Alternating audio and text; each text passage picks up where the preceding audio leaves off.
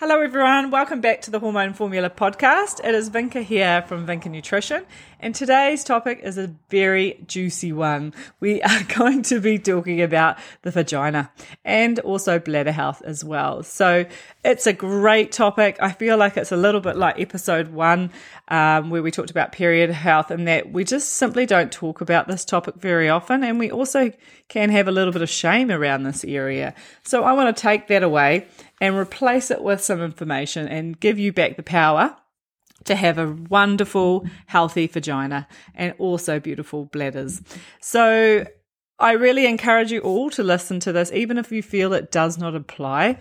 And the reason being that through certain times of our life, things change for our vaginal area because we have different levels of estrogen, different levels of stress. We may go on the birth control. Lots of things happen that can change the environment downstairs. So I feel like if you're not doing anything else other than just banking this information for a later date that could possibly happen, not saying it's going to happen, but just possible, then that's more than enough for me. But I also think as women, we have the responsibility of looking after other women. And I think if you know this information, then who knows who you may be able to help as well with this. So really encourage you to hang in with me to the end. And I promise I won't use too many bad jokes. Well, I don't really promise, actually. I can't help myself. But I will try and behave so that we can get this good stuff out there. So let's get started and have a chat about what we need to have healthy vaginas and bladders, because I think a lot of us may not know some of the basics around what happens down there for us. So with regards to what we need for a healthy environment downstairs, we need two things. We need healthy bacteria and we need a healthy pH level. So starting with the pH level, the environment in the vaginal area is acidic. And when it's acidic, it means that good, healthy bacteria can thrive. And when we have good, healthy levels of bacteria, what we then do is we can fight off the pathological bacteria that may enter that area, and we can also keep yeast at an acceptable level. Because we do have yeast in the vaginal area, that's absolutely normal. What isn't normal is really high levels or overgrowth of yeast in that area. And what keeps yeast behaving is healthy bacteria. And so when it comes to bacteria, majority of our bacteria comes from our digestive system. And if you've had a look downstairs, you'll know that there's not a big difference from the anus to the vaginal area. And I was reading somewhere the other day, I can't remember the name of where I was reading it, but best summary ever, loved it, she was saying that whoever designed us had a little bit of a fault, because whoever thought it was a great idea to put our sewage system right by our theme park? Not a great idea. And, it doesn't take much imagination to realise that the bacteria from your gut can easily crawl into your vaginal area and into your bladder. So having healthy gut bacteria is 100% essential for having healthy vaginal area and bladders. And I will make a whole podcast specifically about that around gut bacteria, because that's a really big topic. But knowing that a healthy gut is going to cause healthy vaginal area is essential for you to know. And also, I think this is a little side note, and is regarding the acidity. There is a couple of things that alter our acidity, and one of them is sperm. So when we have a really acidic environment, it prevents us from getting pregnant. For some of us, that's a great thing. But what can make that area really alkaline is sperm. So sperm alkalizes the area so that we are able to get pregnant. Which is wonderful, but it can also mean that our pH level changes after we've had sex. So it can really influence the health of your bacteria down there if we don't do some of the steps I talk about today. So just another thought. One of the things that's also important to know about your pH level is it changes with estrogen. So estrogen is a massive controller of our pH level in our vaginal area. So when we're in our really fertile years, have lots of estrogen, then we can maintain a really acidic environment in our vaginal area, which is wonderful. However, when we go on a contraceptive pill that lowers our estrogen, or we go through menopause, then unfortunately we lose sometimes the right pH level in that vaginal area, and is why a lot of ladies in those times will suffer from yeast infections or bacterial infections. So it's something to think about and how you manage that. So, I guess where I want to start talking about is yeast. So with regards to yeast, like I was saying before, we do have yeast in the vaginal area. That's a good thing. That's not a bad thing. But when it gets out of control and overgrowing is when it becomes a problem and develops into thrush. So some of the symptoms of having too much yeast would be kind of an itchy feeling, burning possibly, kind of chunky discharge, and a smell that's quite yeasty. So if you kind of think about bread, when it's rising, that dough, that's a real yeast smell that can occur. So those are some of the symptoms of a yeast infection. Not saying that you have to present with every single one of them, but usually you'll get one of those symptoms if you have too much yeast in the area. So something to think about. So then, so if you've got some of those symptoms, then you have to go, well, why have I got too much yeast? So what's going on that's caused me to have too much yeast? One of the number one reasons is having antibiotics. So antibiotics kill our bacteria, and therefore, when they're gone, they don't have the ability to control our yeast levels. So yeast will start having a little party down there and growing out of control. So antibiotics are often associated with a yeast infection after you've had it. So it's number one reason. The second reason is your sex partners. Their yeast can be transferred to you. And yeast can be on your fingers, on your mouth, or on their penis. Yes, I said the word penis. Whatever you like to call it. I can't help but think of the Clan of the Cave Bears where they call it the throbbing member. Whatever your word is. These are all places that can carry yeast and be transferred to you. So it's another reason. The other big one is Candida, and Candida is a yeast that can grow internally or externally. Internally in your gut, externally on things like your skin. And some of the signs that you may have Candida would be itchy ears, real strong craving for sugar, and have one wine or one drink, alcoholic drink, and feel drunk. You can get red patches or white patches on your skin. You can get infections on your fingernails, toenails. You can get dandruff. Just some of the examples of what a Candida overgrowth would look like. And again, you don't need to get all of those symptoms, and sometimes none of those symptoms, but those are things to look for if you think that may be you. And one of the other things, the last thing I've got to mention here with regards to a cause for yeast overgrowth is diabetes that is not well controlled, or diabetes that has not been diagnosed. And this is quite common, believe me.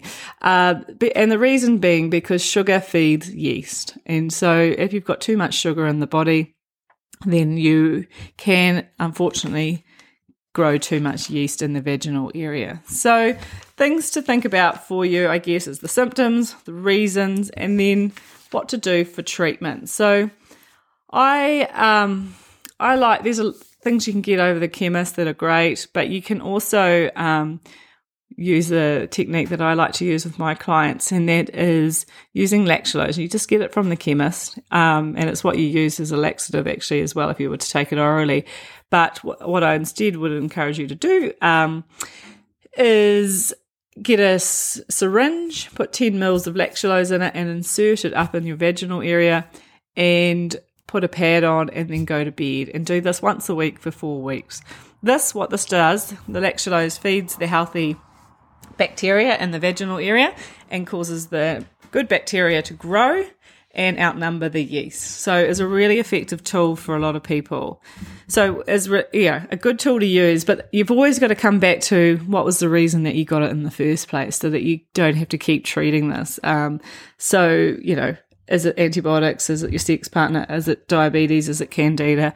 Find your cause as well as the treatment for you that works. So that's yeast. Now, The other thing that is something that can happen for us is bacterial vaginosis. So that's a really common bacterial infection that we can get. If this is you, you will kind of have a really fishy smelling odour. And to treat this, I recommend going to your GP and getting it assessed with a swab and treated appropriately. So just so you know what the difference is between the yeast and the bacterial vaginosis. So the next big topic is bladders. So the bladder is a really sterile environment. No bacteria hangs out in there. It should not be in there. And what we can see sometimes is when we get a bacterial infection, that bacteria has got in there. A really common one is E. coli, which comes from the gut, crawls on over and up. So there are a few things that can allow bacteria to get into the bladder. And one of them is that we do not go for a pee when we need to, and we hold. I don't know if you guys are in this category. I'm definitely in this category. Who's got time to go to the toilet?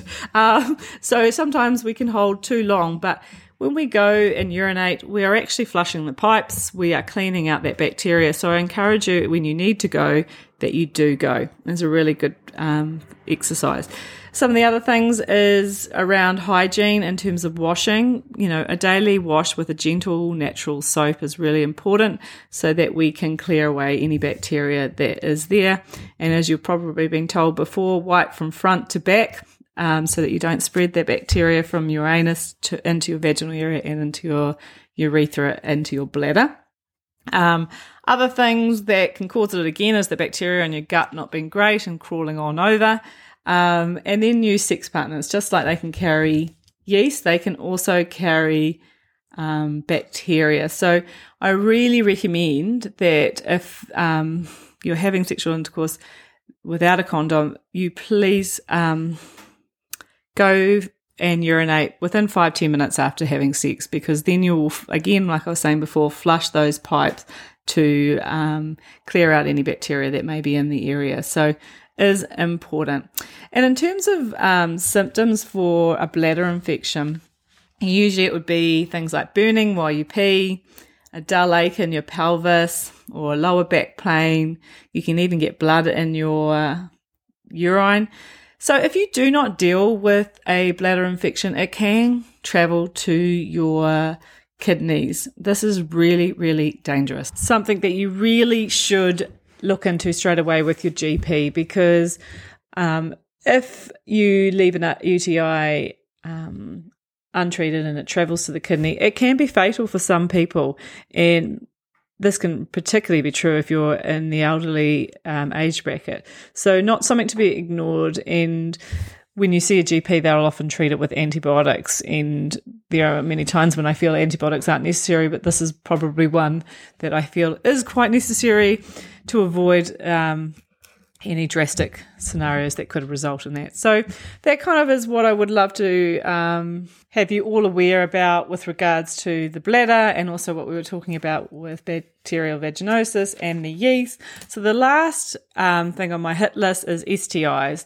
So STIs today is very, very common, alarmingly so, to be frank. And just, for example, with one STI, I can let you know about is herpes, and that is 1 in 4 people have herpes, and most of them don't know about it. So I know just the thought of that may be a surprise to a lot of you, but it's just another reason for you to be very aware about this topic that I'm about to launch into, because unfortunately what happens as well is a lot of men are asymptomatic of STIs, so they will be transferring the STIs to women unaware that they actually have them.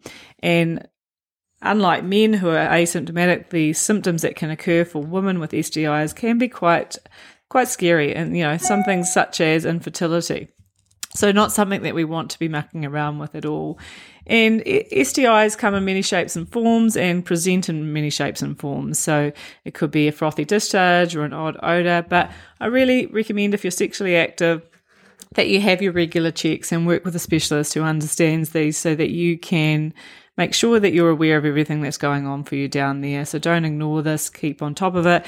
And condoms are the best prevention for STIs. I know they're really old-fashioned and not something that everyone loves, but they help you with yeast infections, bacterial infections. They help you with STIs.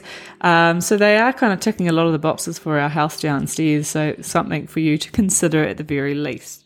So now with that, we've covered all the big topics around our bladder and vaginal health. I just want to leave you with a couple of things that you can do to maintain a healthy vaginal area and bladder health, with a couple of home maintenance tips for you. So number one is wash daily with that gentle soap I was telling you about before. Make sure you don't use vaginal wipes that are going to change the pH level in that area. Instead, use that gentle soap. And then dry thoroughly, because yeast and bacteria love a moist environment, bad bacteria I should say, and yeast love a moist environment. So if you can spend some time drying that area out thoroughly, for some women that even means using a blow dryer. If you're in that kind of prone to yeast infection kind of case, then think about how you might dry that a little bit better. The third thing is get good healthy gut bacteria. These guys do so much for us. They really are doing a thankless job for us, but look after them. I'll talk about that in another episode, but feeding them lots of fibre, probiotic foods, really essential. The next thing is check your sex partners. God, how I wish they would come with a certificate to say that they were safe. A little bit like tick list for no, you don't have STIs or candida or bacterial infection would be beautiful. But do feel like you can ask them some questions about their hygiene and their health down there for you, because it's so easily transferred. And I know it's not as romantic as it may need to be for you, but much better than having a yeast infection or an STI. So those are some things to think about. The other things are what I was talking about before with regards to peeing after sex, and also regularly urinating when you need to. So I think I've covered everything there is downstairs. There's so much more I would love to talk about with regards to libido and other things, but I guess I'll save that for another beautiful podcast. The sun is shining here, and I had a wee accident last week where I fell down some stairs. So sitting for very long periods is not okay right now. So instead, now I'm going to go for a little walk, and I hope you are also doing something exciting while you listen to this. I've heard some wonderful stories about where you guys have been listening to my podcast, so thank you very much for sharing those. But all of you lovely ladies, have a beautiful day, and I look forward to talking to you guys all again next week. Who knows what that topic will be about yet? I'll have fun deciding this week. Chat soon, lovelies. Bye.